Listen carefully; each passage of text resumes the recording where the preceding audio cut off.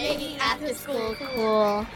Welcome to the Making After School Cool podcast, the link between research, practice, and theory for those interested in the activities youth are involved with during non-school hours. The Making After School Cool podcast is produced by Case for Kids, a division of Harris County Department of Education. And I'm your host, Mike Wilson. Today we're going to preview episode 84 of the Making After School Cool podcast. This episode honors Women's History Month by highlighting the Girls Empowerment Network.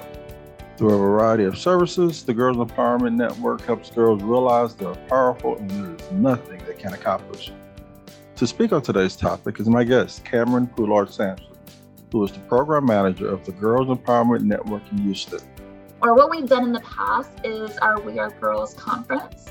And so this conference takes place in Austin, Houston, and Dallas. And this is an opportunity for very, very large groups of people, girls and the adults that care about them, to just have a day full of girl power, full of advocacy. And the girls really get the opportunity to choose their day. So if they're a girl that's interested in leadership or robotics or flag football, we've had people do flag football workshops with the girls. They have those opportunities. And in Austin, we have typically 2,000 folks that would show up, and then in Houston, about 1,600. Those were our two biggest conferences.